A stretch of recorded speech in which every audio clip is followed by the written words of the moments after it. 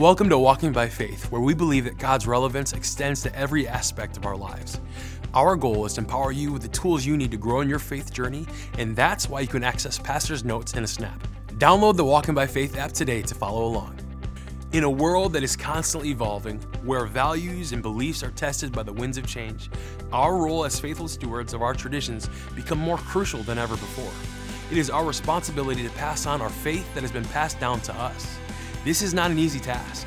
It takes intentionality, it takes getting involved, and it takes being inconvenienced. But we are giving them a foundation for life, a compass to guide them through the storms, a hope for the future, and an opportunity to experience the joy and peace that comes from knowing God. Pastor Daniel is ready to stand up for our next generation in today's message, Faithful Foundations.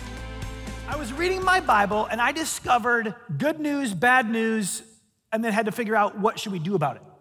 And so the good news was found in 1 Timothy chapter 1, verse 5. As we're reading, it says, a sincere faith, a faith that first dwelt in your grandmother Lois and in your mother Eunice, and now I'm sure dwells in you as well. And I was reading the statement of Paul, and he's saying, hey, this faith has been passed from one generation to the next, to the next. And I looked, I'm like, we can pass our faith on.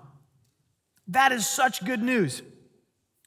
However, if you read in Judges chapter 2, verse 10, it says, and all that generation also were gathered to their fathers, and there arose another generation after them who did not know the Lord or the work that he had done for Israel. As you look at this, you go, it can be passed on, but it doesn't automatically happen.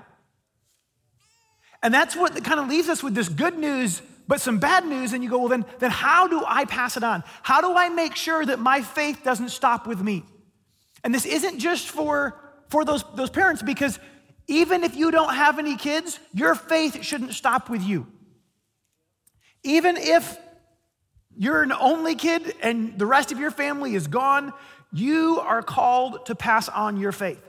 In 1 Corinthians chapter 4, Paul says this. He goes, you've got many guides in Christ, but you do not have many fathers, for I became your father in Christ through the gospel. He speaks of Timothy, and he says, to Timothy, my true child in the faith.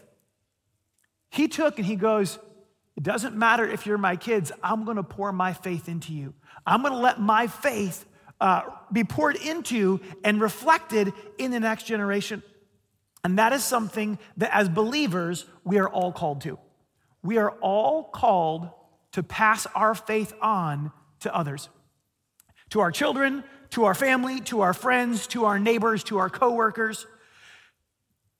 In Genesis chapter 18, verse 19, it speaks of Abraham, and it says this, for I have chosen him that he may command his children and his household after him to keep the way of the Lord. And he goes, I have called him so that he can pass it on. In Matthew 28, verse 19, he says, go therefore and make disciples of all nations, baptizing them in the name of the Lord, in the name of the Father, the Son, and the Holy Spirit. Over and over, we're called to pass on our faith.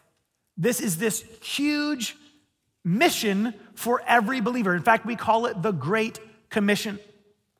And as I looked at this, I get excited. And we don't just have to leave it to chance. We don't just have to go, well, I sure hope that my kids pick it up. I just sure hope that the people at work just pick up my faith. No, there's things that we can do. And before I dive into points, I have plenty of points and things that we can do to help pass on our faith. But I don't want anyone who has a prodigal, a child who doesn't love Jesus, to feel condemned. I don't want you to go, well, just must be that I'm just a horrible human. You're not perfect. I'm not perfect. You know who is perfect? God. And he made a perfect world and stuck somebody in it. You know what they did? They sinned right away.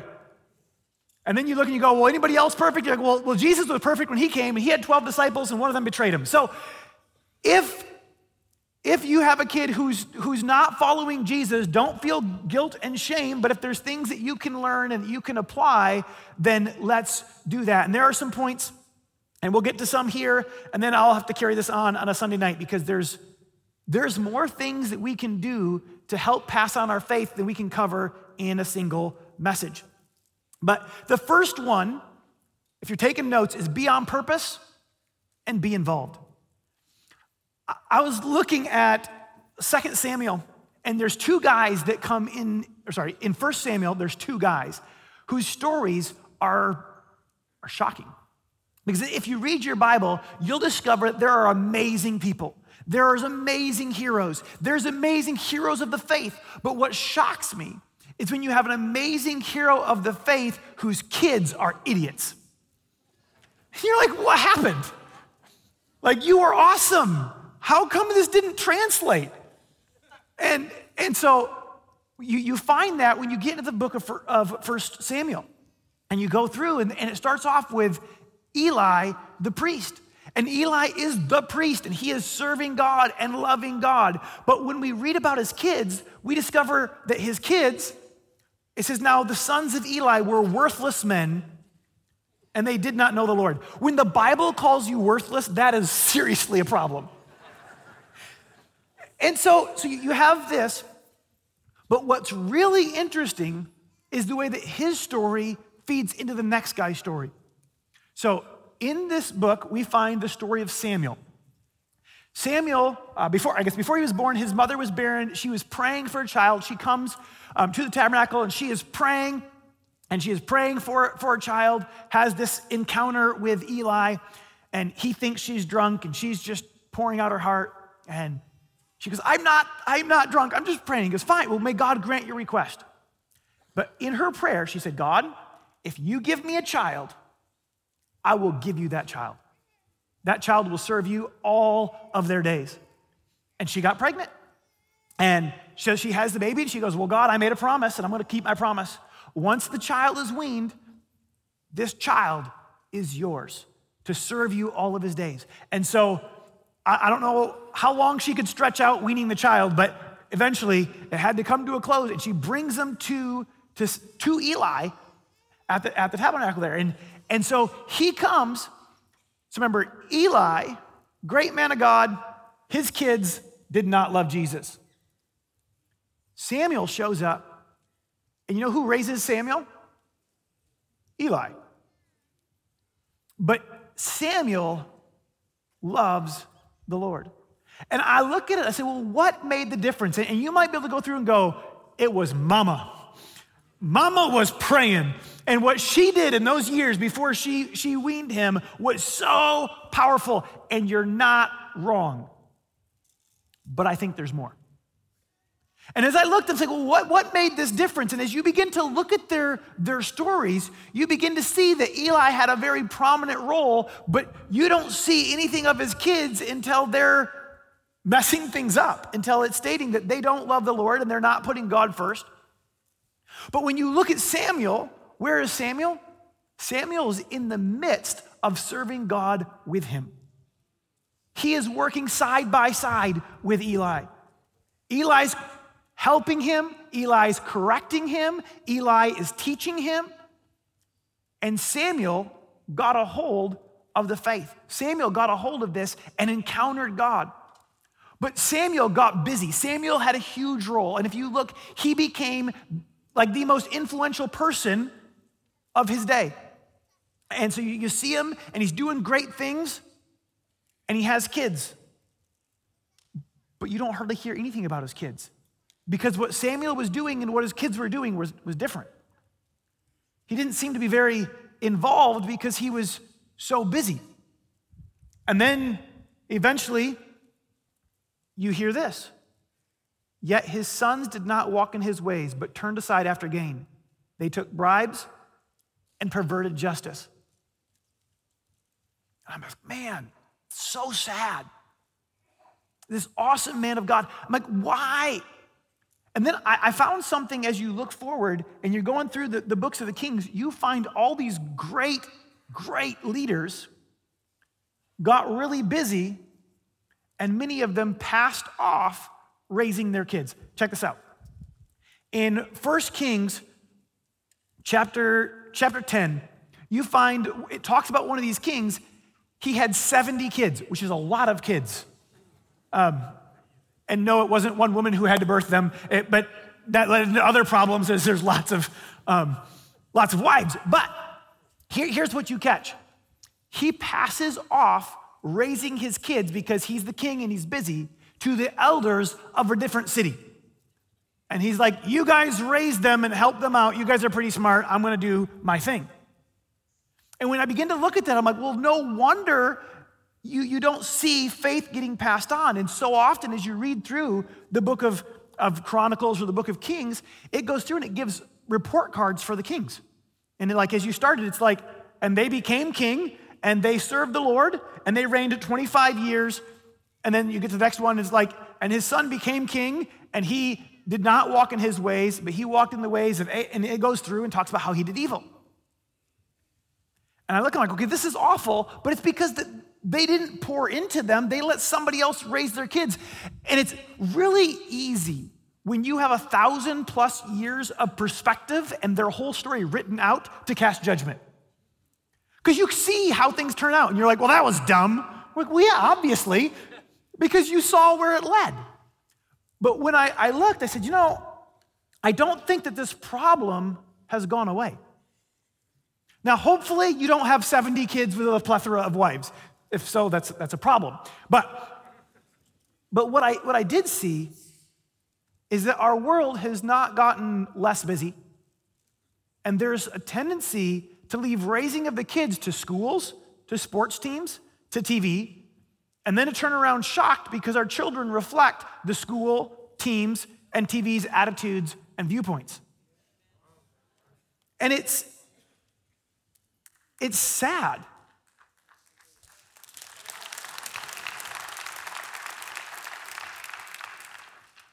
But are we involved? Are we passing on our faith a priority, or have we said somebody else can just do that for me?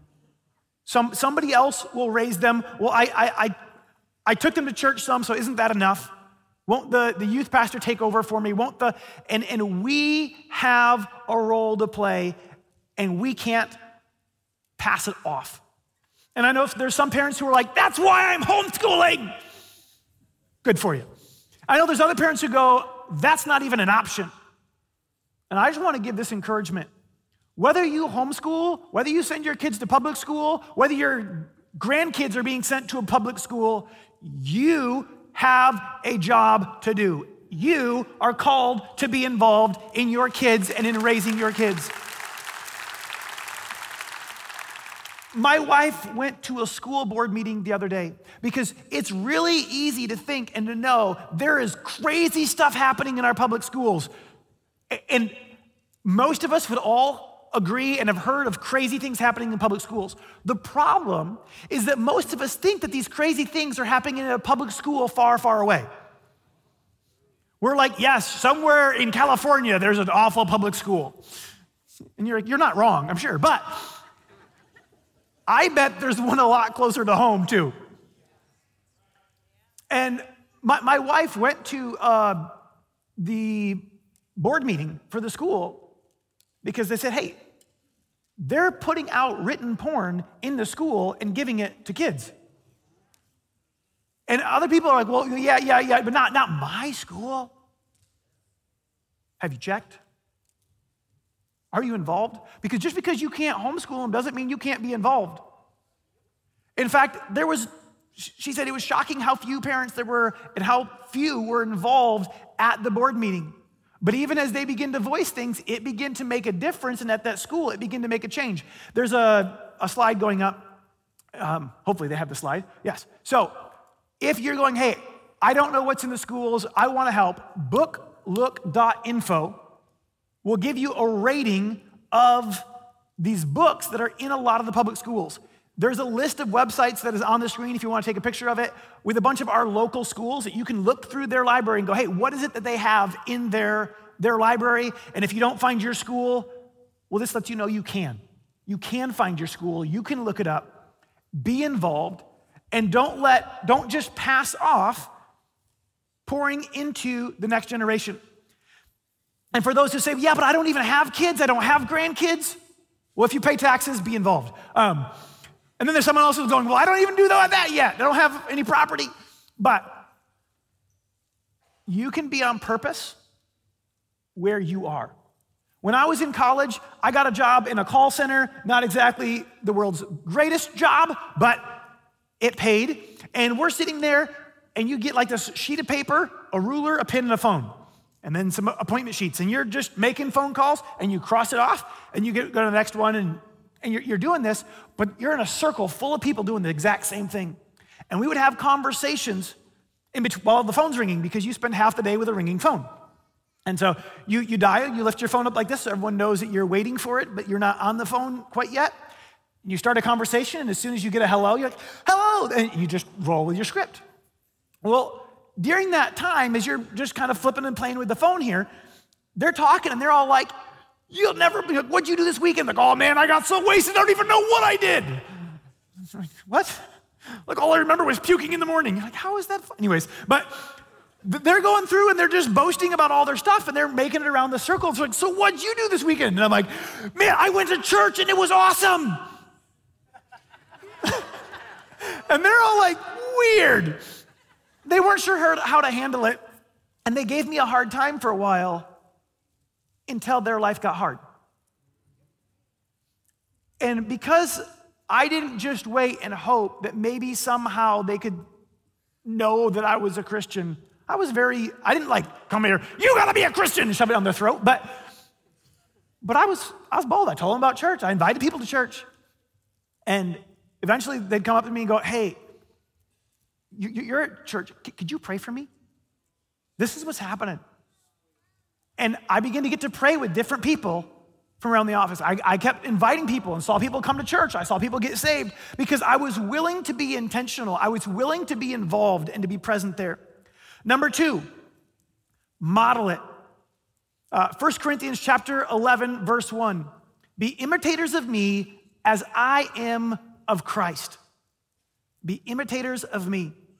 We read Genesis 18, verse 19. It says, for I have chosen him that he may command his children and his household after him. After him is so key because it is really easy to command your children by pointing. You should do that. But to command them after him means he goes, you should do this. And that he is setting the example that he wants them to follow. And as someone who wants to pass on our faith, we have to be example setters. I was thinking about how did my parents pass on their faith? If you don't know this, Pastor Dwayne is my father. And I look around our family, and I'm a pastor on staff here. My brother pastors, both my brothers pastor churches, and my sister and her husband pastor a church. Like, they pass something on. And I begin to look and go, well, what did my parents do? It's amazing. And I honor them and I thank them. And I look and I say, well, what? And now I have kids of my own. And there's some things that your parents did really well that you know that you're doing, and other things that you may or may not. So I look and I'm like, how did they pass it on? And one of the things that made such a difference was they modeled it daily. When I was a kid, I don't remember them being like, you have to read your Bible. But there wasn't even a question. It was, are you big enough to read your Bible? Because that's what we do. And what kid doesn't want to be bigger? Ask a 4-year-old how old they are, and this is what you're gonna get. 4.5. Do not deny them that half. You're like, when was your birthday? Last week. You're like, you're not a half yet. Well, I'm more than 4. You're like, all right. Because they want to be big. And I remember watching, and it was something that I saw them doing. It wasn't just something they told me, hey, I'm supposed to do.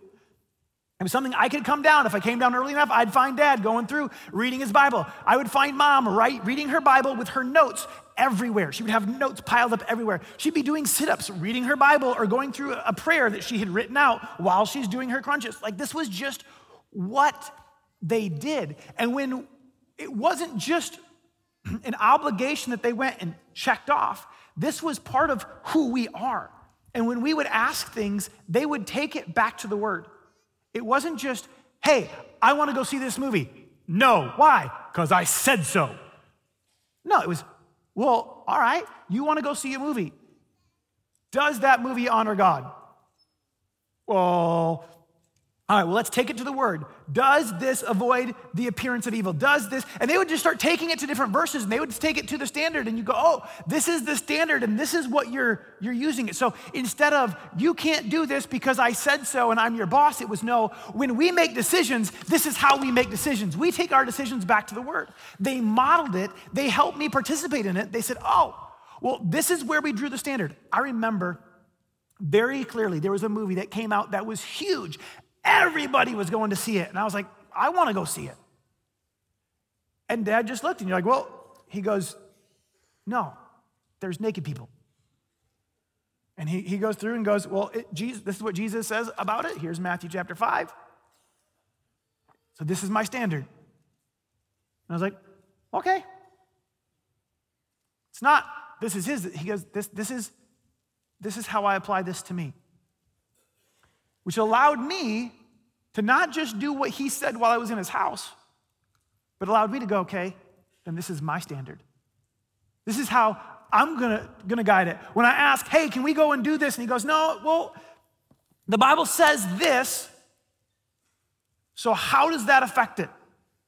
And then you'd look through, and the Bible became the standard. The Bible became what would guide these decisions. And so I looked at this, and then I had a really challenging thought. And I started asking people around the office. I said, what did your parents do that you do? What did your parents do a lot that you don't do, and why? And I began to ponder this, going, all right, do I just do everything that my parents did? Am I just like a mini clone? No. Why? What things? And there are so many things that I picked up from my parents. But as I was looking at this, one of the things that stood out was biking. So my dad biked, or he still bikes a lot, but he used to bike an insane amount. He would bike over 5,000 miles a year on a pedal bike. But I didn't pick it up. You know, why didn't you pick it up? Well, because he biked really far and really fast. And as a little kid, I could not go keep up with him for a 40 or 50 mile bike ride. That just wasn't going to be a thing. So I knew he did it. He kind of modeled it, but there was a disconnect. However, one of the things that he did was he would work out most days in the basement, and he invited me to be a part of that. And so I would work out with him, and as long as I lived in the house, I worked out in the basement. And then I got married, I got my own house, and then the scale told me I wasn't getting enough exercise on accident. I needed to do something on purpose. So I got weights from my basement, and I got a spin bike from my basement, which is one of the things that he'd done, and I started spinning down there. And when I did, then I was like, is this even connected to reality? Like, it says numbers, but are they close to anything? Like, I gotta go bike on the road and just figure this out. I did, and a friend says, hey, you should come bike with us. And he invited me in. He didn't just do it, he invited me to be a part of it. And when he invited me to be a part of it, I went and I rode with him, and I'm like, this is a blast. And he invited me to keep riding with him, and I started riding. I started riding a bunch, and all of a sudden, I got into this thing, and it became part of my life as well. I rode with him, and then even when he couldn't ride, now I still ride. And so I began to put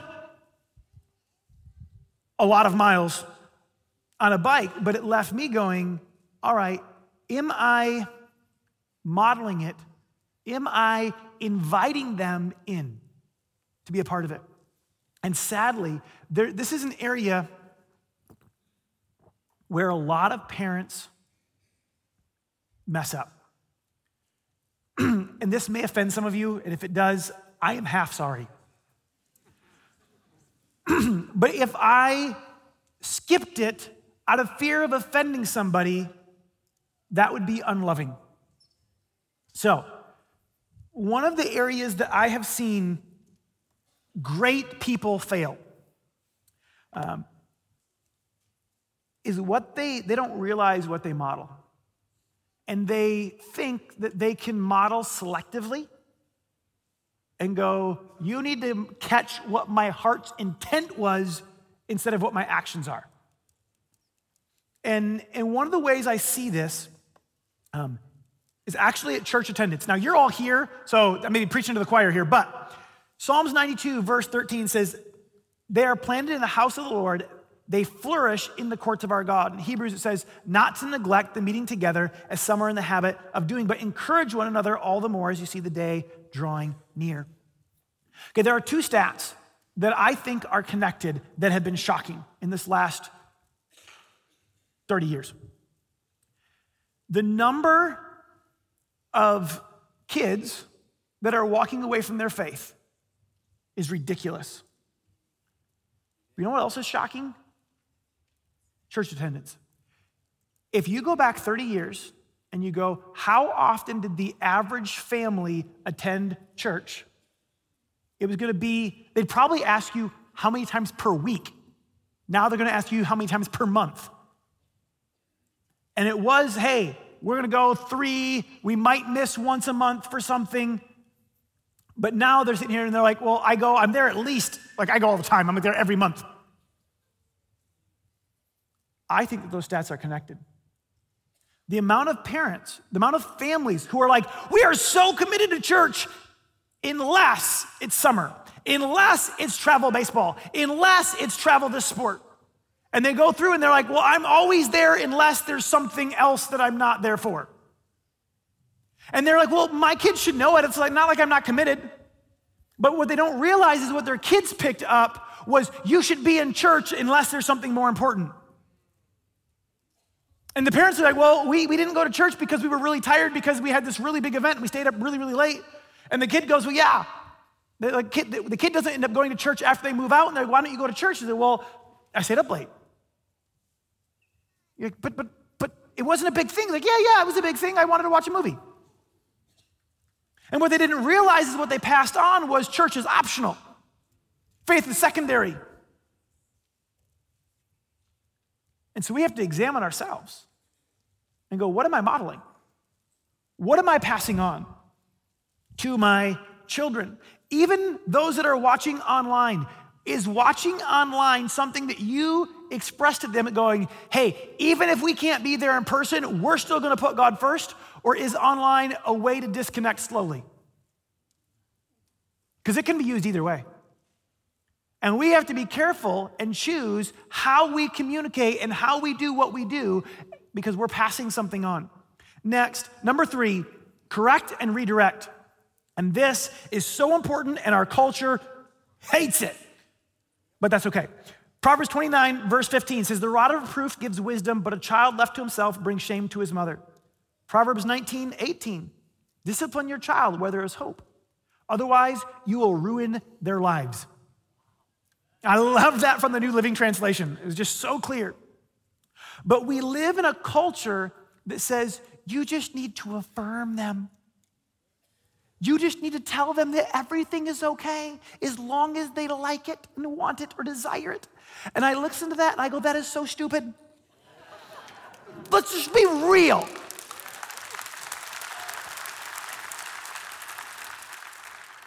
If I let my kids do whatever they wanted, they'd be dead. Like, you don't have to be a rocket scientist to figure out your 4-year-old just wants to bolt across the parking lot. And you're like, dude, you're this high, no one can see you. You are like a speeding invisible bullet.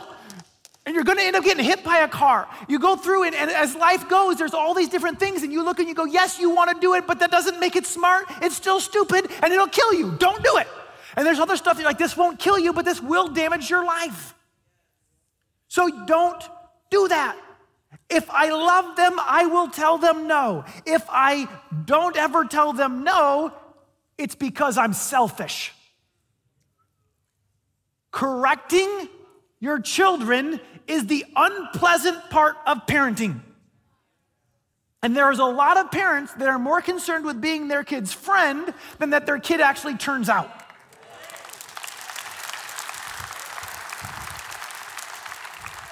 And it's really easy to think of this in the hot topic issues that somebody else is dealing with. But I'm telling you, this is in all of the issues that all of us are dealing with.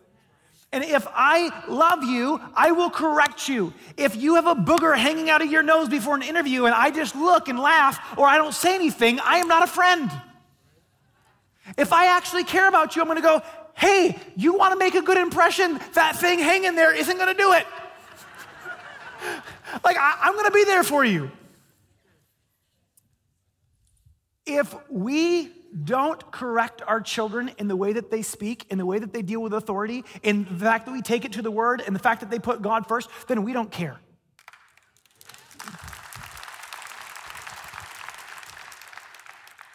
And it does something. King David is one of the legends in the Bible, and he did some amazing, amazing things. He's the one who took on a giant. He became the second king of Israel. He took the worst group in Israel. In fact, when he was on the run for a bit, it says that he gathered, or they came around him, everyone who was discontent, in debt, and just this list of like,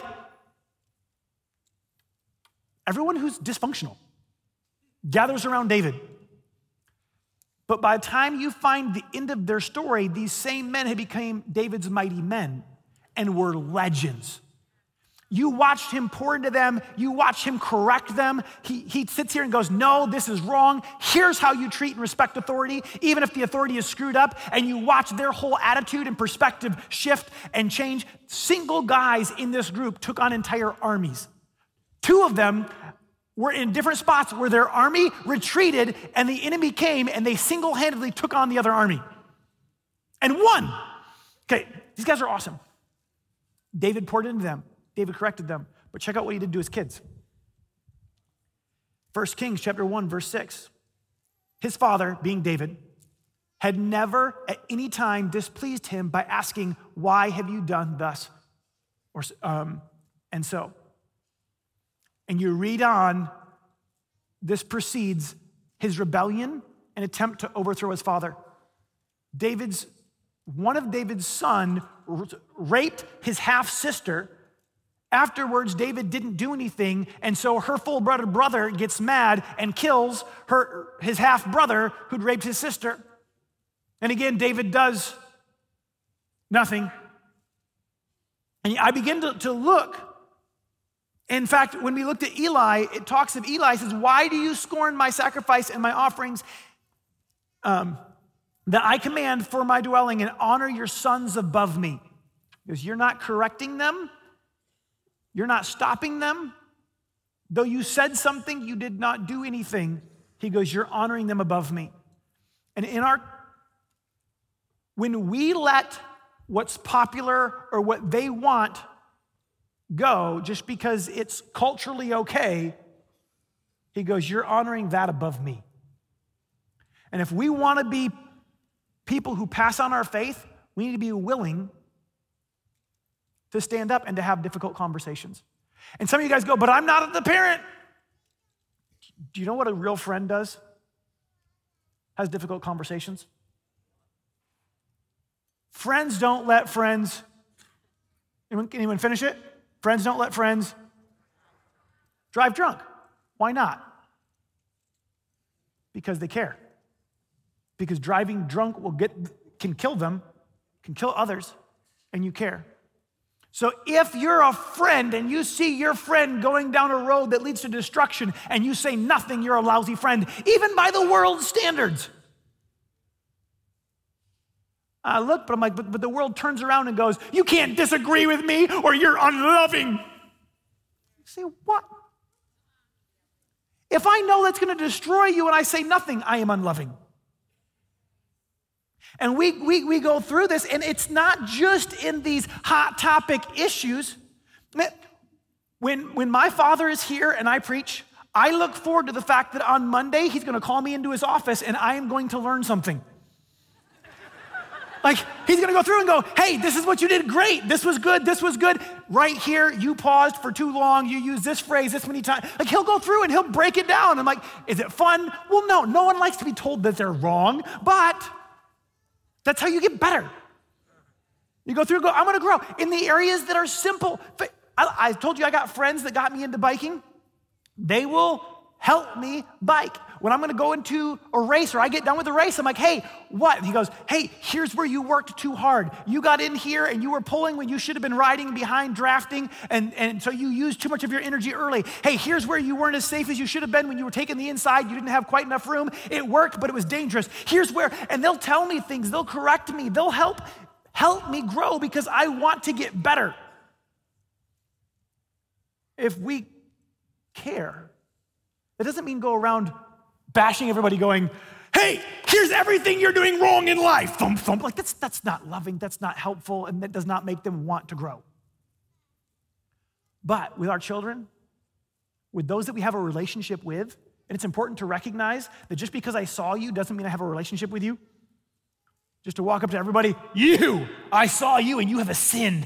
No, that's not how you pass something on. But when you have a friend, when you have a relationship, and I've sat down with friends and going, hey, friend, we've had a conversation and you're telling me about this hurt and you're telling me how you're navigating it. You're holding on to it and the Bible says that you need to forgive. And they're like, yeah, but it sucks. I'm like, yeah, it does. But the Bible doesn't say you need to forgive unless it stinks. I've walked through it with friends. If I want to pass on my faith, I'm going to have be willing to have some difficult conversations. But as I do, I can pass on my faith. I can begin to share what God's done. I can begin to be intentional on purpose. I can model. I can invite them in. And as I look at this, talking about passing on my faith, there's a really, really, really, really important point. In fact, it'd be the most important point. Acts chapter 3, verse 6. You look at Peter and John, and they encounter somebody who's begging. And this is what they said. I have no silver and gold, but what I do have, I give to you. In the name of Jesus Christ of Nazareth, rise up and walk. You cannot share what you don't have. And as we look at this and go, hey, I want my children to love Jesus. I want my friends, my neighbors, my cousins, my coworkers, I want them to know and love Jesus. Do you know and love Jesus? Well, I want to thank you for being with us today. And I want to ask you a question. I want you to look inside and tell me, are you right with God? You know, some people, we've done so many things to be right with God, but yet we don't have peace. We don't know we're forgiven. You know, and the Bible tells us to know that you have everlasting life. We're not supposed to die and find out if we're right with God. We're supposed to know. And if you don't know, if you say, I'm not sure if I'm right with God, or I know I'm not right with God, but I want to be, I want to tell you there's two things that God wants from you. First, really, he wants to give you something. He wants you to receive forgiveness. And secondly, he wants you to surrender your life to Jesus. And I want to pray a prayer with you right now to receive the forgiveness that God offers you and to surrender your life to Jesus. If you're not right with God right now, I want you to just close your eyes, make these words your own. Just say, oh God, I believe Jesus died on the cross. I believe that his blood paid for my sins. And I believe he rose again. Today, I receive your forgiveness and I surrender my life to Jesus. I hold nothing back. And I thank you, you've heard my prayer, that I am forgiven, that I'm a part of your family today and forever. In Jesus' name, amen. You know, if you prayed that prayer from your heart, God heard that prayer and you are right with God. And I want to help you keep growing spiritually. So I wrote a book called Your New Life, full of bullet points to help you keep growing spiritually. And I want to give it to you as a gift, free of charge. Right? All you need to do, get online and download that book. It's going to bless you and help you keep growing spiritually. If you just prayed that prayer with Pastor Dwayne, congratulations. You've made one of the best decisions of your life. We'd love to send you a free copy of his book, Your New Life.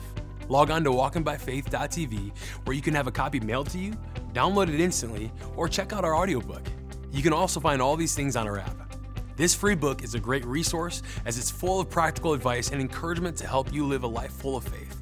Claim your free copy today. Walking by Faith is changing lives, and we want you to be a part of it. Your gift will help us continue to produce inspiring content that encourages people to change the way they think and empower them to use their voice. When you sow into God's kingdom, He will pour out His blessing upon you, just like it says in Malachi 3:10. These are the ways that you can give. Text WBF Give to 1-888-364-GIVE. Visit walkingbyfaith.tv/give or click on the giving icon in our app. Thank you for your support.